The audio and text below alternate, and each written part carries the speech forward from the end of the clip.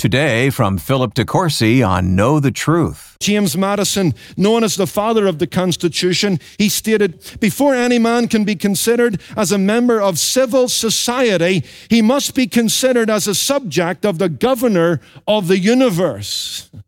These men understood, as they thought about this young emerging nation, that righteousness will exalt it, sin and shameful living will bring it down.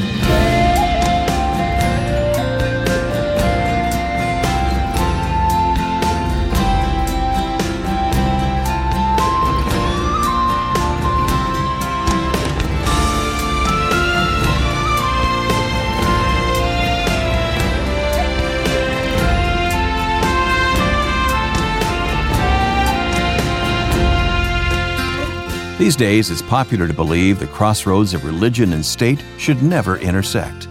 But today on Know the Truth, we'll find that morality is crucial for successful government. Philip De Courcy is teaching from the Book of Proverbs and drawing practical principles for electing good leaders. Visit ktt.org for more resources related to this study. Perhaps you've been looking for clarity as it relates to this important issue. Well, we're glad you're listening today. So here's Philip De Courcy with a message called For God and Country.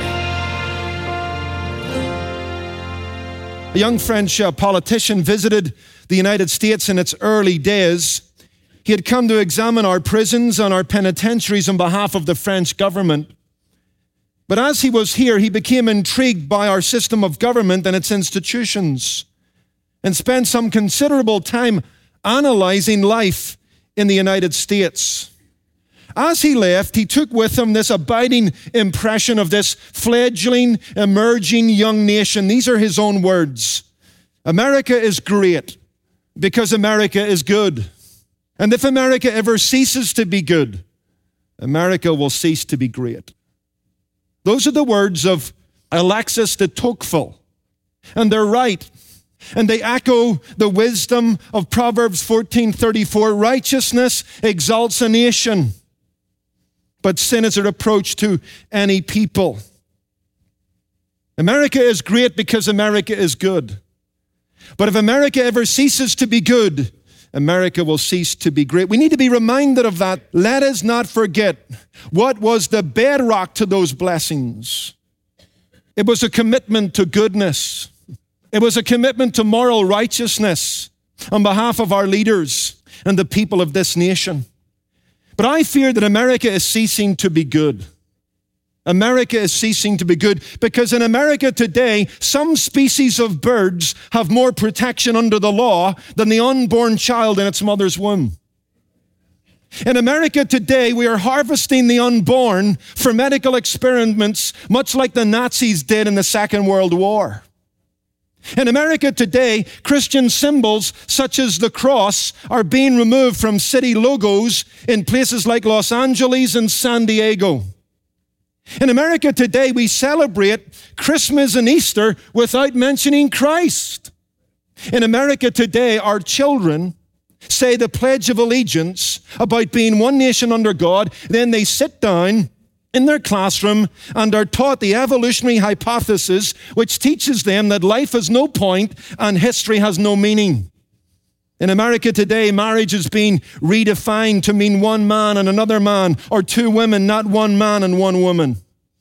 In America today, the same Supreme Court that meets under the Ten Commandments itself has banned it from our schools for fear of what it might produce in the children that read it.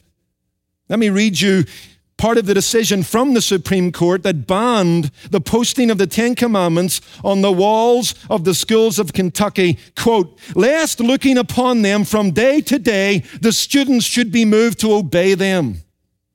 What a tragedy to teach our children not to steal, to be faithful in marriage, to respect other people's property, to protect the sanctity of life. What a tragedy that they would learn such things from such a threatening document. America is ceasing to be good, wouldn't you agree? And in ceasing to be good, we will cease to be great. These are dangerous days for our nation.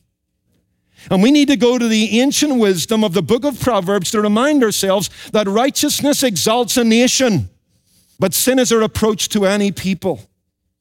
Faced with the tragedy and the transgression we are facing in our culture, our country needs to look to the wisdom of the Book of Proverbs, and we need to heed its counsel as it regards issues of political leadership and social order. If you'll remember back to our opening study in the Book of Proverbs, you will remind yourself that this very book has a political audience. This was a book that was written to the young princes of Israel. This is a book that was written to the emerging leadership of Israel, telling them how to conduct themselves both nationally and internationally. And page 1 of the political manifesto, according to the Book of Proverbs, is the thought that good government begins with leaders recognizing God's rule over their rule. Let's go back to Proverbs 8 and verse 15, and you'll see this. Good leaders are led by God.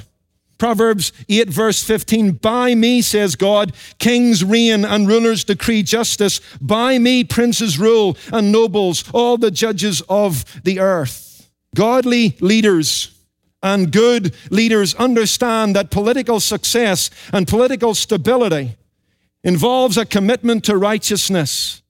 It is righteousness that exalts a nation. For obedience to God's law invites God's blessing. It is a moral and God-fearing government that produces strength and stability and smiles within a nation. Look at Proverbs 11, verses 10 through 11. When it goes well with the righteous, the city rejoices. When the wicked perish, there is jubilation. By the blessing of the upright, the city is exalted, but it is overthrown by the mouth of the wicked. Go on to Proverbs 29 and verse 2, and again we'll underscore this idea. Proverbs 29 verse 2, when the righteous are in authority, the people rejoice, but when a wicked man rules, the people groan. When a nation is good, following the wisdom of God's law, a nation will be great. When the righteous are in authority, calling the people to righteousness, the city prospers.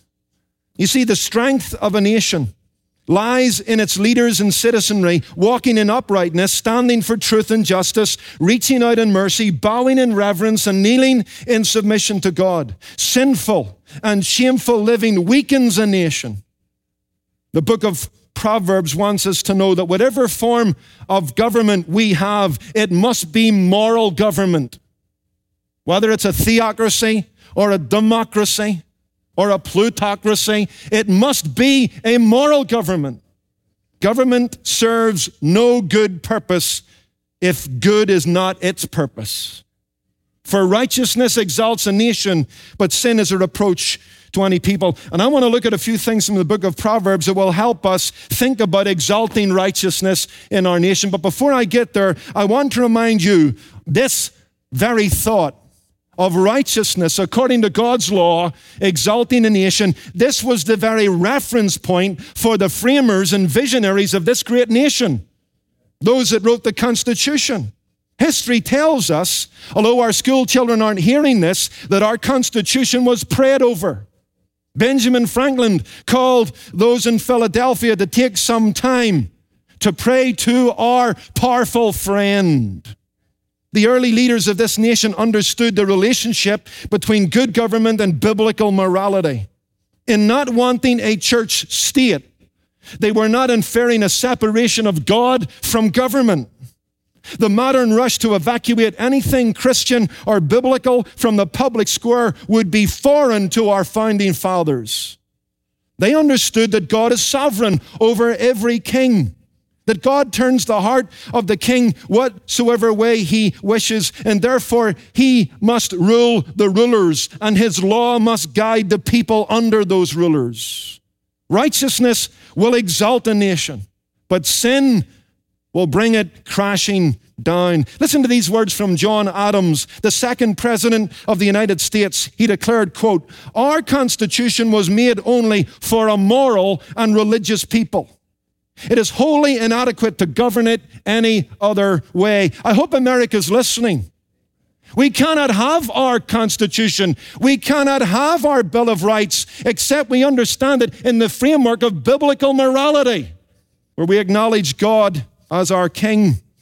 and Lord. Listen to Thomas Jefferson, author of our Declaration of Independence. He said this, God who gave us life gave us liberty. Can the liberties of a nation be secure when we have removed the conviction that these liberties are a gift from God?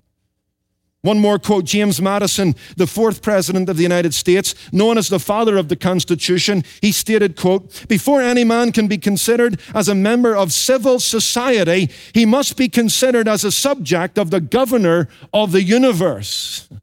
These men understood as they prayed and as they wrote and as they thought about this young emerging nation that righteousness will exalt it, sin and shameful living will bring it down. America must be a moral people. Its government must be a moral government. We need to be a people and a government that recognize God's place, that every inch of this earth, including this great land, is His. And we want to recognize His place among us. Therefore, I want to study this subject of for God and country from the perspective of the Book of Proverbs. I want to help you to act in America's best interest by pointing to three things, maybe we'll only cover two, that the Book of Proverbs encourages you to pursue and promote. By the way, I hope you're interested in promoting the prosperity of this nation.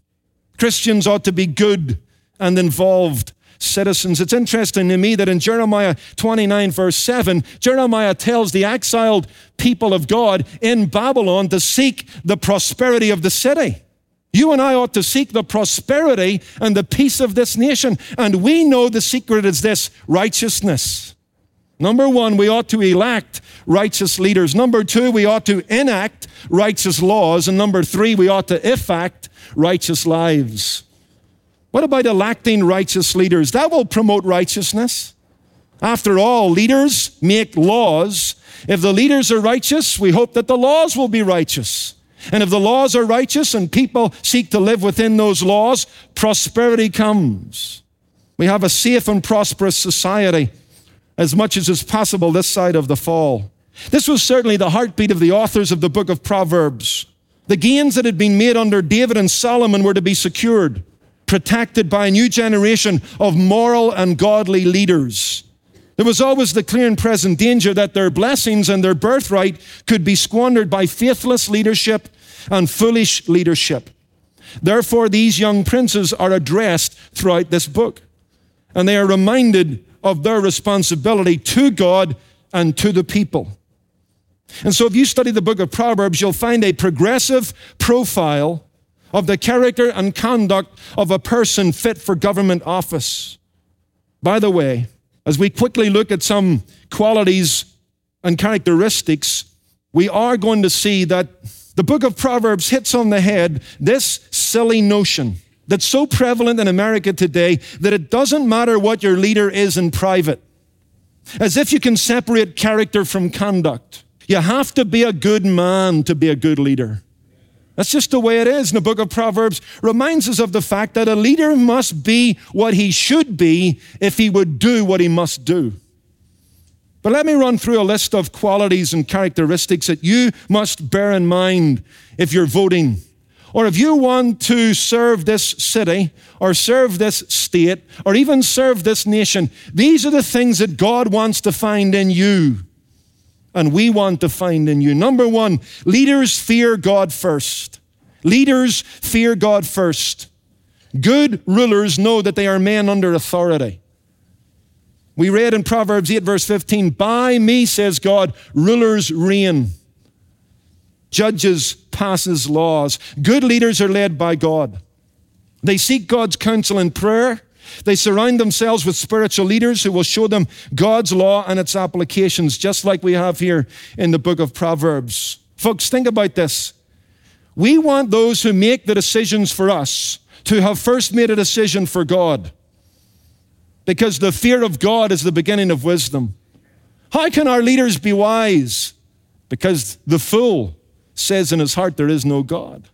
It's the fear of God is the beginning of wisdom.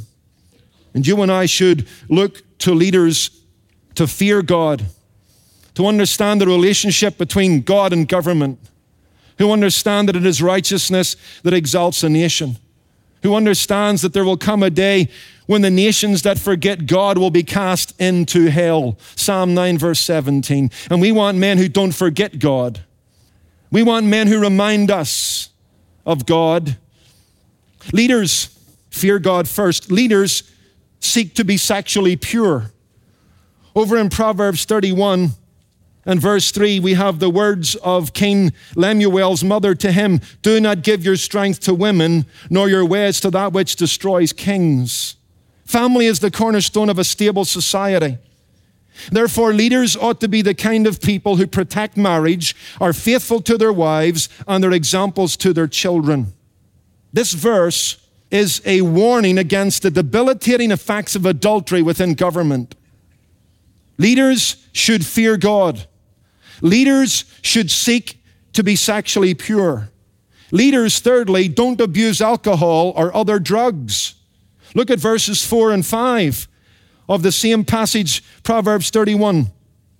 "Is it not for kings, O Lemuel, is it not for kings to drink wine, nor for princes intoxicating drink, lest they drink and forget the law and pervert the justice of all the afflicted?"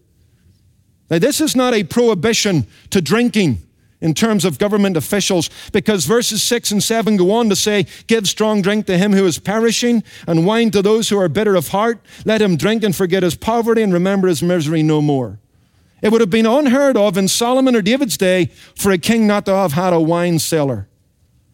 But what this verse is reminding the king is this, that they are never to succumb to drunkenness, because it will lead to a dereliction of duty.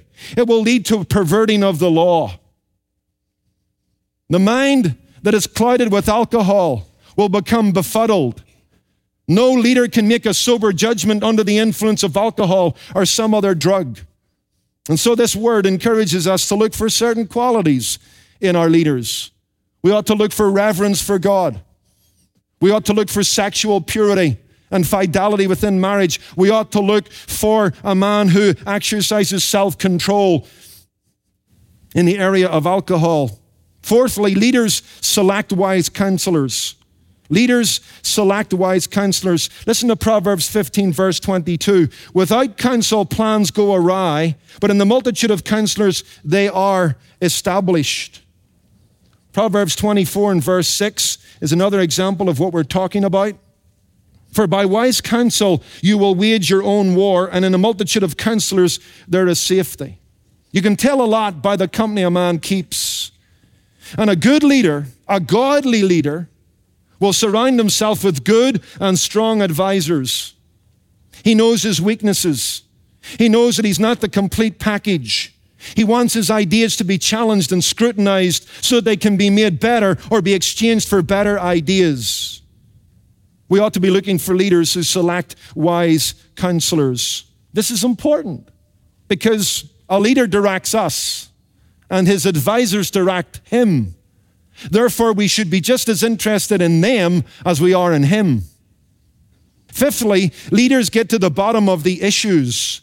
According to God's word, anyone who makes a rash decision without diligently searching out the facts surrounding the case in hand is a fool. By contrast, the wise ruler will search out a matter. He doesn't want to fall foul to gossip. He doesn't want to become the victim of a fabrication on behalf of his advisors. And so he will seek to have the best, the most honest, the most trustworthy advisors he can find. And along with them, he will seek out the facts. He will want to know clarity on the issues. He will want to get to the bottom of the matter. Look at Proverbs 25 and verse 2, and you'll see what I'm talking about here. "It is the glory of God to conceal a matter, but the glory of a king is to search out a matter." God knows everything. Some things he tells us, some things he doesn't. The secret things belong to the Lord. The open things belong to us. And it's the responsibility of a godly king and a good leader to seek to investigate everything, to seek to understand divine government and God's ways as much as is possible, and then to come to a clear and intelligible decision. On the local level, that will involve him being in touch with his constituents. And any good or godly leader will handle that well, and he will become dependent upon people in the sense that he will listen to people. He will love his people. Listen to Proverbs 14, verse 28. In a multitude of people is a king's honor, but in the lack of people is the downfall of a prince. In the best sense, a leader ought to enjoy popular support. He is seen as wise, he is known as just, he is considered fair, and therefore he enjoys the support and the respect of the people. Someone has said that a leader, if he is not careful, can get so far out in front of his people that they will mistake him for the enemy. But a good leader doesn't do that. These young men in the court of Hezekiah, in the court of Solomon, are hearing wisdom on how they ought to behave nationally and internationally. They ought to be those who acknowledge God's place in Israel. They ought to be those, when they find themselves in a banqueting house, don't give themselves to greedy eating or excess drinking. They ought to be those who are impervious to sexual temptation. They ought to be those who are surrounded by wise and godly counselors. They are diligent in the discharge of their duties. They get to the bottom of the issue. They listen to the people. They govern with consensus. They win the favor and respect of the people because they've never left them and they've always loved them. Hey, Philip De Courcy again. I hope that after hearing today's message, you've come to a place where you need to make a personal decision about following the Lord Jesus Christ, that you're ready to make him your Lord and Savior. Perhaps you're feeling burdened and weary. You're looking for rest. You're wearied by your sin. You're burdened by life apart from God, the giver of life. You've exhausted yourself trying to find peace by yourself apart from Jesus Christ. Well, the good news is you can find rest today. You can have peace with God within yourself. The Bible tells us that we can have peace with God through faith in the Lord Jesus Christ. The Bible tells us the very words of Jesus. He said, "My peace I give to you, not peace like the world gives." He went on to say on another occasion, "Come to me, all you who are weary, and I will give you rest." That's good news for the weary soul. Jesus Christ promises you rest and peace. He's the very Prince of Peace himself. If you've got questions about this, we would love to answer those. See, we believe Jesus is the answer. We believe the Bible has the answers, and we're ready to give an answer for the reason of the hope that lies within us. And so give us a call if you've got questions about the Christian faith and how to become a Christian. We'll be more than happy to talk to you. We've got resources we'd like to put into your possession. Just call us at 888-644-8811 or email us at info@ktt.org. If you're ready to make that decision, because you see, today is the day of salvation. Christ is ready to receive you and give you that rest. We would love to pray with you. Please reach out to us. Do it now. Call Know the Truth at 888-644-8811 or be emailing us quickly at info@ktt.org. We're ready to help. We want you to find peace with God, and we want you to find rest in Jesus Christ. I'm going to take an image from Christ himself. We want you to be born again. You can begin a new life today. Please call us. Yes, such a good word, Philip. Thank you. And friend, if you would like to help us in this work of sharing the gospel with others, give a gift of any amount today. When you do, you'll receive the book, What God Wants Every Dad to Know, the most important principles you can teach your child. You'll also have an opportunity to send a copy of Philip's encouraging book, Take Cover, to a friend. Just call 888-644-8811 or give online at ktt.org. You can also address your envelope to Know the Truth, Post Office Box 30250, Anaheim Hills, California, 92809. Once again, that's P.O. Box 30250, Anaheim Hills, California, 92809. And if you'd like to stay up to date on all things Know the Truth, be sure to connect with us on social media. Just search for Know the Truth with Philip De Courcy on Facebook, Instagram, or Twitter. Well, I'm your host, Wayne Shepherd. Join us again next time for more timeless wisdom from the Book of Proverbs That'll be next time, right here on Know the Truth. Today's program was produced and sponsored by Know the Truth Incorporated. Jesus said, "You shall know the truth, and the truth shall make you free."